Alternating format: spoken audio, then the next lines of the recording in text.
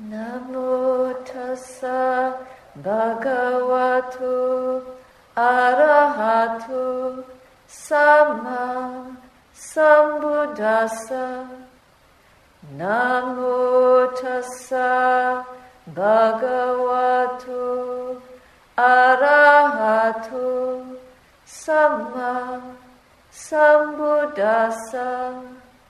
Namo tassa bhagavato arahato samma sambuddhassa.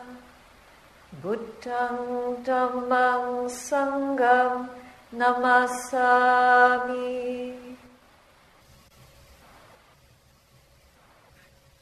At one time, the Venerable Ananda, who was the Buddha's attendant the last 25 years of the Buddha's life, he inquired of the Blessed One, how should one conduct oneself to live happily in the renunciant life?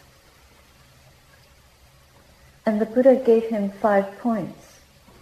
I don't think that these apply only to monastics. I think they apply to all people who follow this teaching and this map of consciousness, this journey inward to discover the truth about what we are, who we are, what we're doing here. So the 5 points are: be virtuous oneself and do not criticize others for lack of virtue. Observe oneself most of the time and do not be caught in observing others. Number 3, do not fear lack of recognition.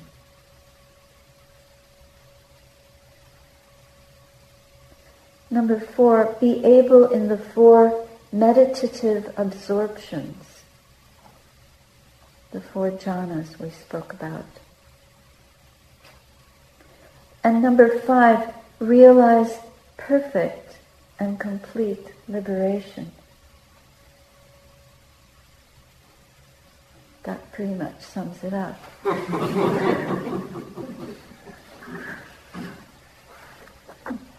So this is our brief.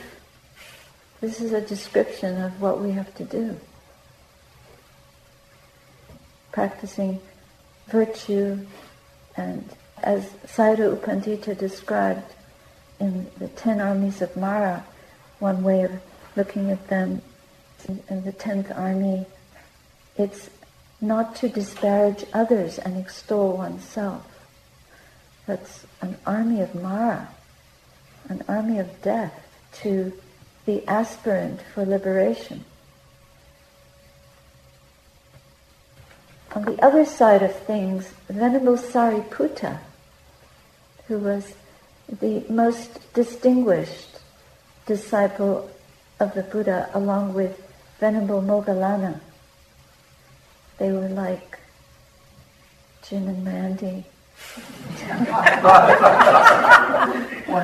to SIMT. The 2 leaders of the congregation. So Venerable Sariputta declared in the Samyutta Nikaya, the collection of connected discourses, number 21, 2nd verse. There is nothing in the world with whose change there would arise in me sorrow, lamentation, pain, distress, and despair.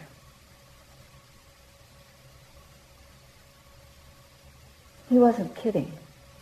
He would never say such a thing if it weren't completely true.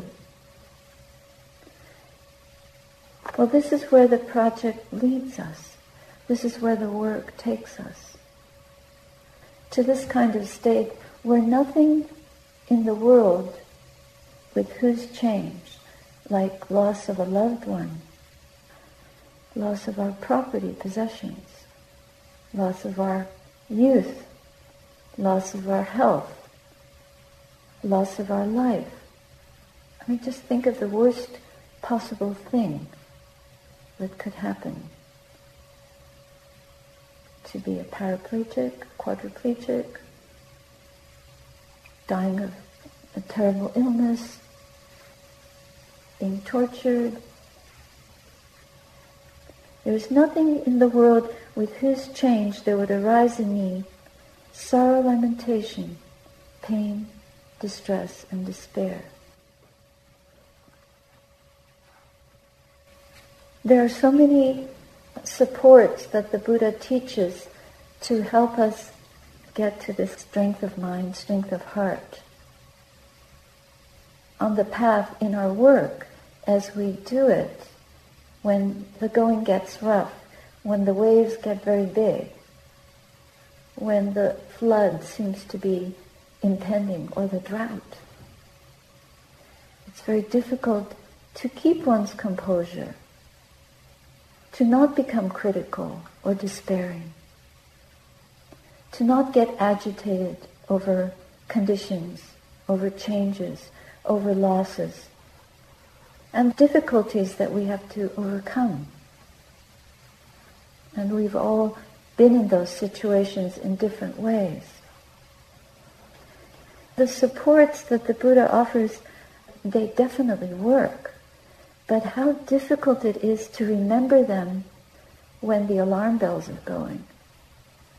The sound in the mind usually involves worry, fear, anger, distress, disappointment, desire, wanting things to be different, wanting the pain to stop, or the hardship to end, wanting other people to be nice, to appreciate us, to like us. And it goes on and on and on. Wanting to like ourselves, wanting to feel secure, wishing that fear didn't come back, or would at least lessen, diminish. It does teach. It always teaches. Among the many lists that the Buddha gave, we've been through some of them, like being aware of the hindrances in the mind. This is really paramount. And the hindrances, again, the main description of the hindrances, you can divide them into 3s and 5s and 10s. The greed, hatred, and delusion. Or greed, desire for sensual pleasure, aversion, anger, hostility, negativity, sleepiness, exhaustion, boredom, restlessness, anxiety, worry, and doubt. Kind of giving up because of being uncertain, not confident, not trusting, non-trust, lack of trust, very powerful hindrance that can upset the mind regardless of what's going on. No matter how good things can be, doubt can undermine all that we're doing, all that we've done. But these 4 ways help to allay the power and distance us from these hindrances and disempower them if we really can persevere.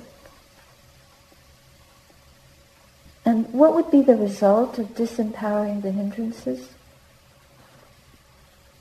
Well, if someone is free of sensual pleasure, is free of the desire, it's like a person who is freed from debt. There's nothing to want anymore. Really. It goes against the grain of being distracted by beautiful sights, sounds, smells, tastes, touch sensations, and even thoughts. This desire mind that is easily distracting us. So a person who is no longer in debt is content, is freed from that kind of worry and weight on the mind. And the second hindrance, anger, is like a poison. Hatred, anger, ill will. It's just like toxin in the mind. And a person who is freed from that is like somebody cured of an illness. You feel whole again, you feel well. And the third one, the sloth and torpor, this is when somebody is overcome by sloth and torpor and suddenly the clouds disperse and the mind is clear again. It's like somebody that's been let out of jail. You've been in prison because the fog doesn't move. We cannot even access the breath. We don't even realize we're breathing. It can be that dim in the mind. We're just so tired. We can't deal with the present moment. But if we are let out of jail and the mind becomes clear, that's such a freedom. Such a wonderful feeling to suddenly be able to see again, and see clearly, and see the way, and follow the way. Follow it, develop it, learn from it, grow in it.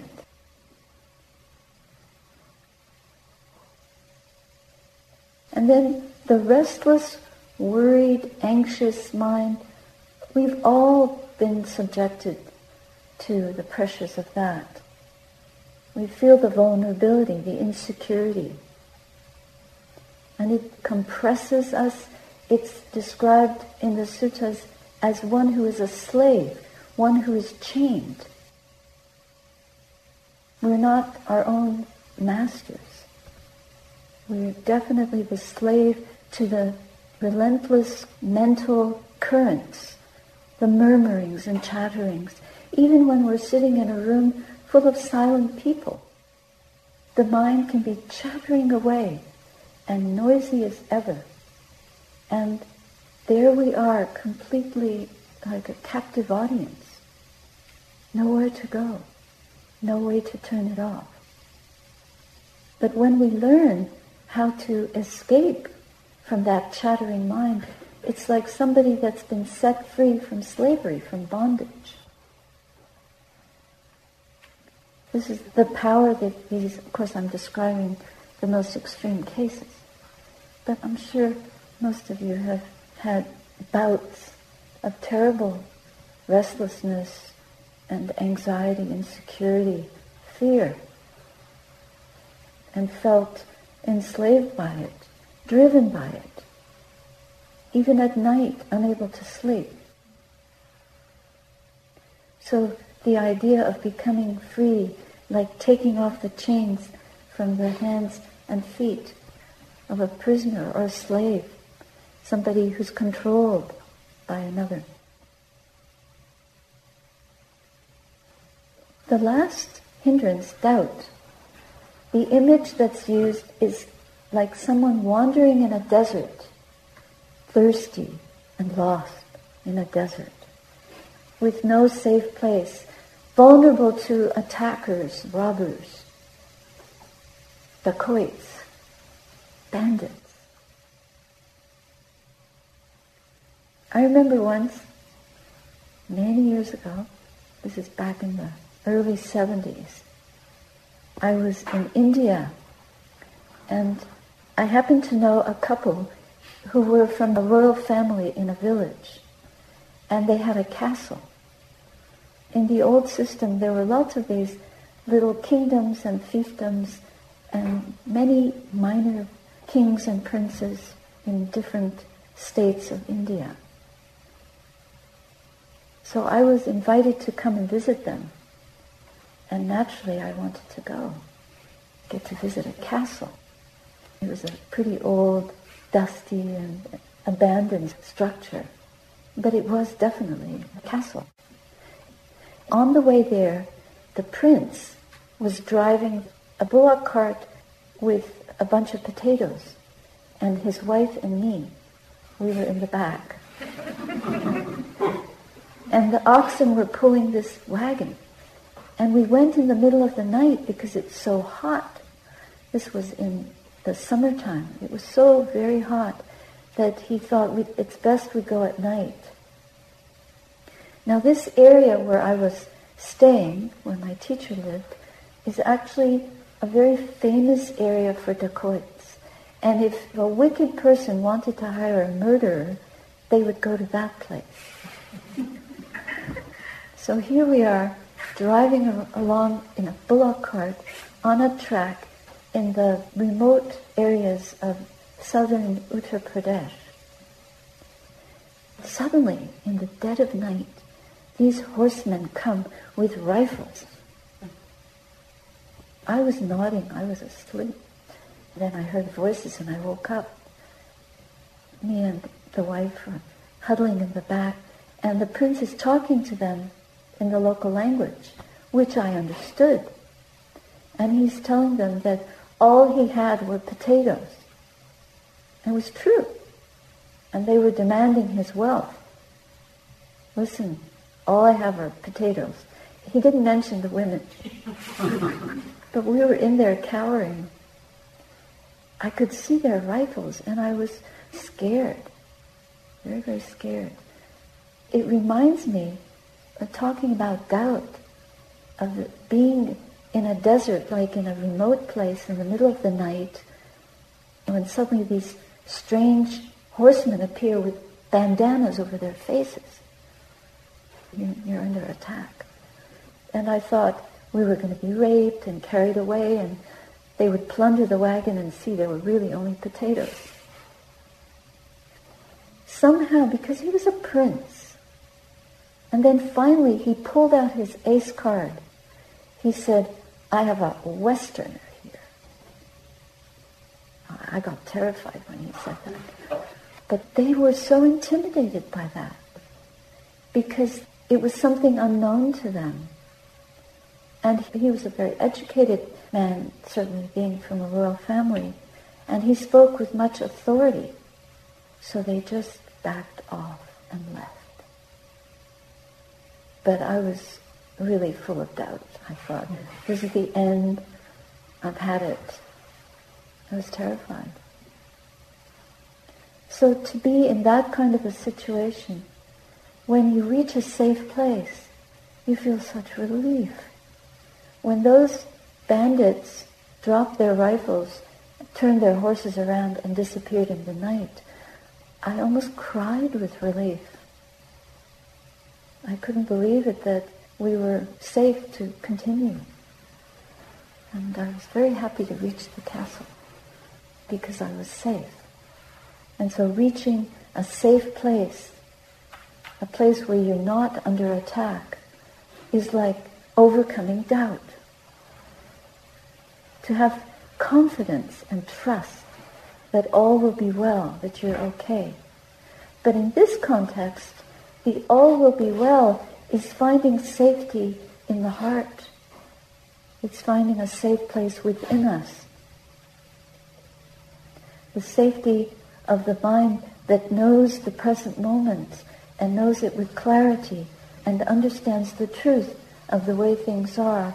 This is a kind of practice, a kind of teaching that helps us to see the escape from suffering in all these ways, where suddenly the hindrances are defeated and the mind is free, it's clear, it's not pressured, it's poised, it's confident, and it has the ability to do its work, to discover the truth in the way that it needs to. It has rid itself, even if temporarily, of the poisons, of debt, of drought, of illness, of slavery. It's truly free, even if temporarily. This is the effect of developing the jhana. The mind temporarily experiences the joy, a prevailing serenity, a depth of mindfulness, an evenness of mindful, wise seeing that enables the mind to completely settle into itself and gain an integrity that maybe it has never known before. The hindrances are far away. As long as the jhana prevails, the hindrances do not dare to peep their heads up. And the mind is strong. It's like a prince. It has an ability to reign, to be restrained. And so it's safe. It's completely secluded not only from sense pleasure, but from pain. It doesn't feel any pain in the body. And it doesn't feel any pain in the mind. And this state of mind, once it's developed and strengthened, gives us the ability to emerge from that seclusion enough then to be agile. That kind of a mind is very agile and fluid and can be pressed into working towards Nibbana, to realize wisdom through the depths of its stability.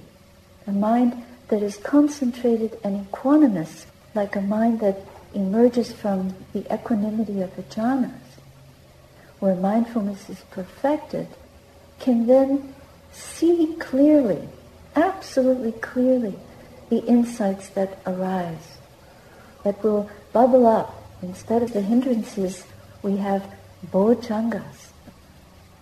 Not bojangles, bojjhangas. These are enlightenment factors. And the enlightenment factors are to be known, each one as it arises. And we are developing them already as soon as the hindrances have been overpowered.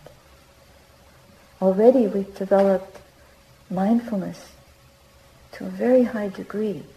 That's the first one, bojjhanga.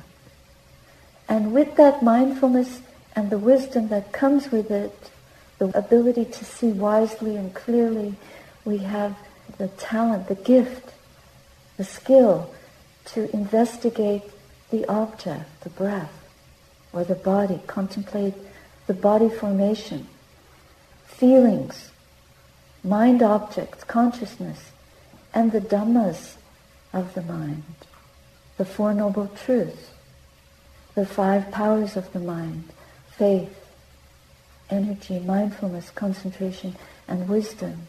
We're able to contemplate these and see them arising within us, and then skillfully apply them. And then the mind that is so clear and so still and stable, well established in itself, there comes from the mind itself an energy. It's like a natural spring. You don't have to pump up that energy. You don't have to strive. But the natural luminosity of the mind gives us energy. It reflects its energy because we're able to see the mind directly, to know the mind directly. So the virya is another factor of enlightenment, this energy. And then from that energy comes incredible joy, this rapture. It's not of a worldly nature. It's the rapture, the bliss that comes from experiencing the pure mind. The purity of the mind gives us, endows us with this incredible joy. This is an extremely refined state of joy, unlike anything that worldly activities or delights can offer. If one has experienced that, one will know. That's why we come here. Other people who haven't been to a retreat, they think you're at a spa, delighting in great comfort. But these comforts that come through the joy and the brilliance of the pure mind far excel anything that the world can possibly offer. And then there comes a point where that rapture is tiring. You can't keep it up. So the mind settles into a deep serenity and happiness. This is called the Bojjhanga of Passaddhi, with the hindrances quiet. These factors of awakening, as they develop, they distance the hindrances more. It's like a seal across our minds. They're far less likely to even dare attack, to even approach in the face of these factors of enlightenment. With that kind of serenity, we march on to our natural heritage, our natural inheritance. When the Buddha came to visit, and his son, Rahula, followed him, his wife said, "Give him his inheritance." And Rahula became a monk at a very young age, leaving his grandfather distraught because all the relatives were becoming monastic. And he became an arahant, this little Rahula. That was his rightful inheritance.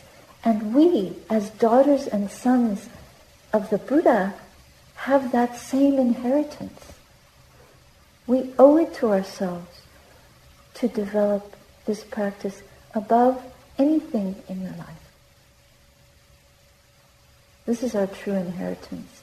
Not what the world has to offer, but what this has to offer, this Dhamma and teaching.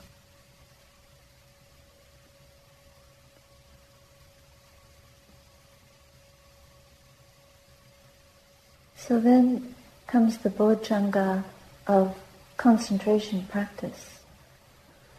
Concentration of the mind has already been developed when Sati and Dhammavichaya, Virya, Piti and Passaddhi are there. There is already a deep level of concentration that we have developed. The mind is already very, very stable. Our faith is strong, our trust is strong, and we're able to vanquish any attacker or insult, any unwholesome energy that comes into the mind. We have purified the mind to such an extent it has this level of perfected mindfulness and stability, samadhi, and within that upekkha, equanimity is purified. The mind becomes ready to receive the wisdom of the path, the Four Noble Truths, knowing, seeing and understanding suffering, knowing its origin, realizing its cessation, and developing the path to its cessation, the Eightfold Noble Path. Equanimity is needed for these insights to arise, and this is where the vipassana comes in. This is where we develop the liberation, the release from the world. Then we experience freedom from the hindrances that is permanent. This is very significant to be able to realize that level of purity. It's important for us to see the mind that is full of hindrances and to see whether they're present or not. If they're there, what do? Remove them. And if they're there, we also see how they got there. And when we remove them, we try to prevent them from arising again. We described this a little bit yesterday in the practice of the Four Right Efforts. With the enlightenment factors, we have to do the same thing. Look into the mind and see, are they there? If they're not there, we develop them. And if they're already there, we develop them further. We develop and perfect them as much as we can. And this process helps to keep the hindrances at bay, to defeat them, to put them in chains, so to speak. Telling Mara to be gone. It's like Subba told the goldsmith's son to go away. Being a daughter of the Buddha, he had no business there. Yes, to be able to fight the hindrances, sometimes we have to make tremendous sacrifices not to compromise. Renunciation is one of the paramis. Quite frequently, we have to give up a lot. We have to learn to give up and let go in ways that we never thought we could to develop these factors of awakening.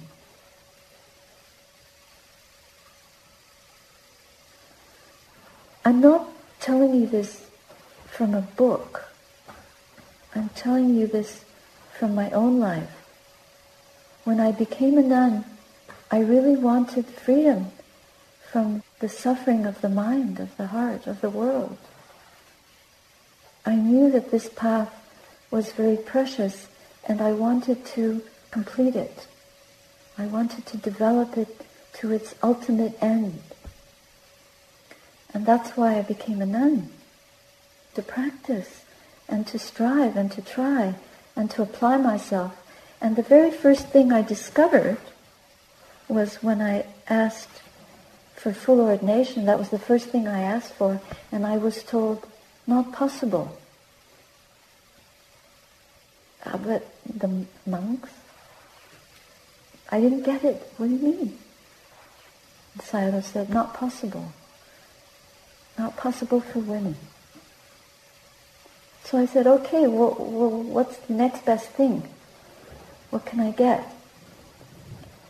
So he was able to give me the 10 precepts, which means not handling money, giving up your wealth, not indulging in any form of entertainment, not wearing adornments, using jewelry, fancy clothes.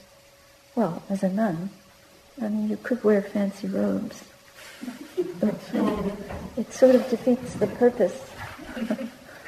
And there's no hairdo at all. Just shave it off. But what I learned very quickly was I had to shave my heart. And that was much harder. Because I never thought that I had been given second best. But for my whole first 20 years of monastic life, I kept knocking on the door of, I want to be fully ordained. Why can't I? And at every turn I was always told, not possible, not possible. It didn't stop me, but it certainly was a letting go. I had to let that go in favor of having a training and having proximity to a wonderful teacher. Teacher that really told me in no uncertain terms that he would only give me the precepts on condition that I took them for life. There was an American woman there who had just taken 3-month ordination. I said, how come I can't do it for 3 months? And he said very plainly, you've had enough samsara. You've had enough of the world. Well, it didn't seem fair, but I so trusted him, I agreed. And all through my monastic life, I've come up against these kinds of obstacles in many different forms, and having to let go again and again and again. Now, in my old age, running a project and being in a position of having to keep this project on its feet, and sometimes not feeling physically strong enough the only thing I can fall back on is the Dhamma. I can't fall back on other people. People come and go. Nuns come and go. Even the monastery might come and go. I realized this year, actually, that even that I may have to let go. Because there is no guarantee. That's really not why I became a nun. I became a nun to experience the death of the world, so that I could touch the deathless, not to have gain in worldly ways. Even though I thought this was such a noble thing to find ways that other women could have the opportunity to get full ordination as I didn't for so many years. It seemed such a noble thing. But in worldly terms, again, it's so easy for the hindrances to grab the mind, here's a cause, and then you're wanting again. Instead of wanting the freedom and going for the ultimate goal, one can get trapped in wanting something in the world to succeed. But it's not up to me. It all depends on the right causes and conditions. And karmically, I have no idea. Not to know, to be uncertain, to be unsure, and to trust only the path, not the world. That is so far the hardest thing to let go.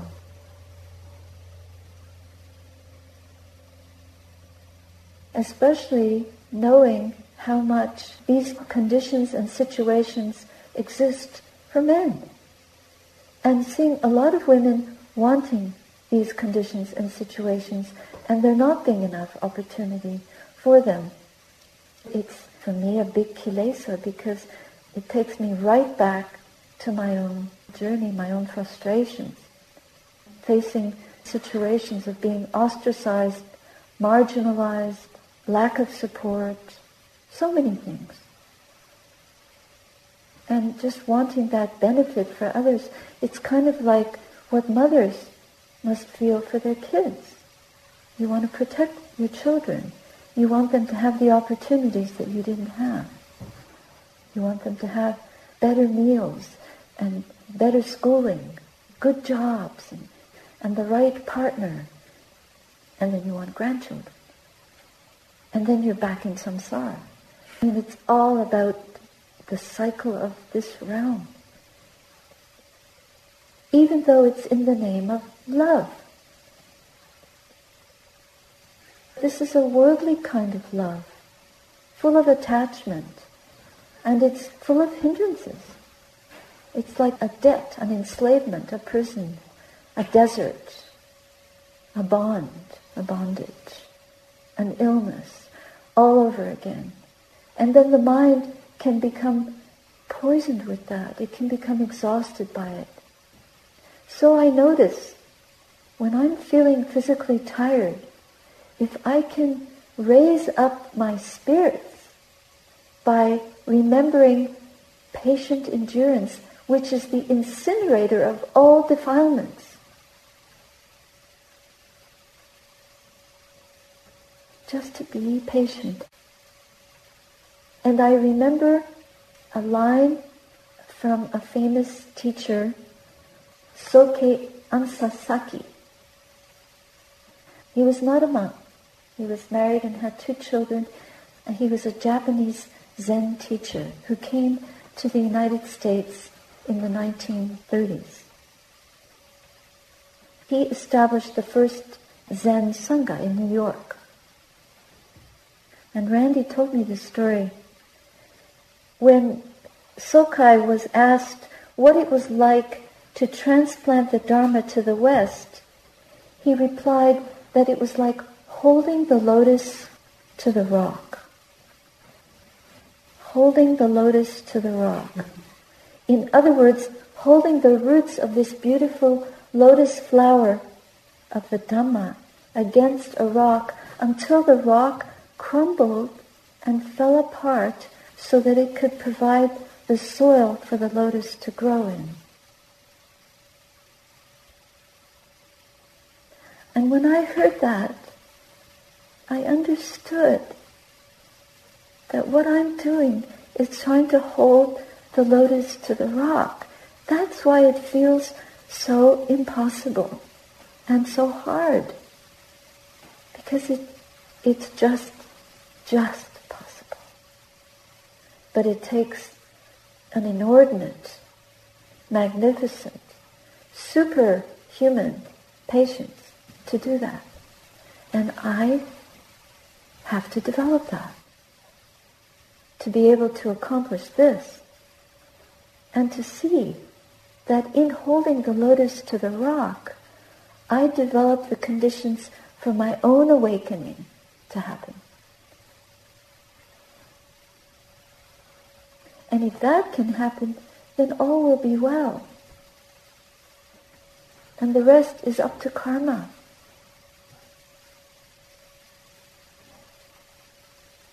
If all of us can do this in our lives, then we will have fulfilled the path to freedom in the truest way. We will be safe. We will have crossed the desert. We will have reached a place of complete safety from the world.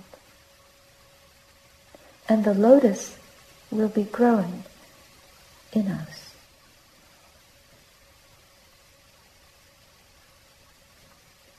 So, to counteract the fear that I sometimes feel in doing this, I contemplate what is unconditional love. Unconditional love is the total absence of fear. And what is it that we fear the most? What is it that we fear the most? Unconditional love. Because it means letting go completely. To love in order to love. Not for anything in return.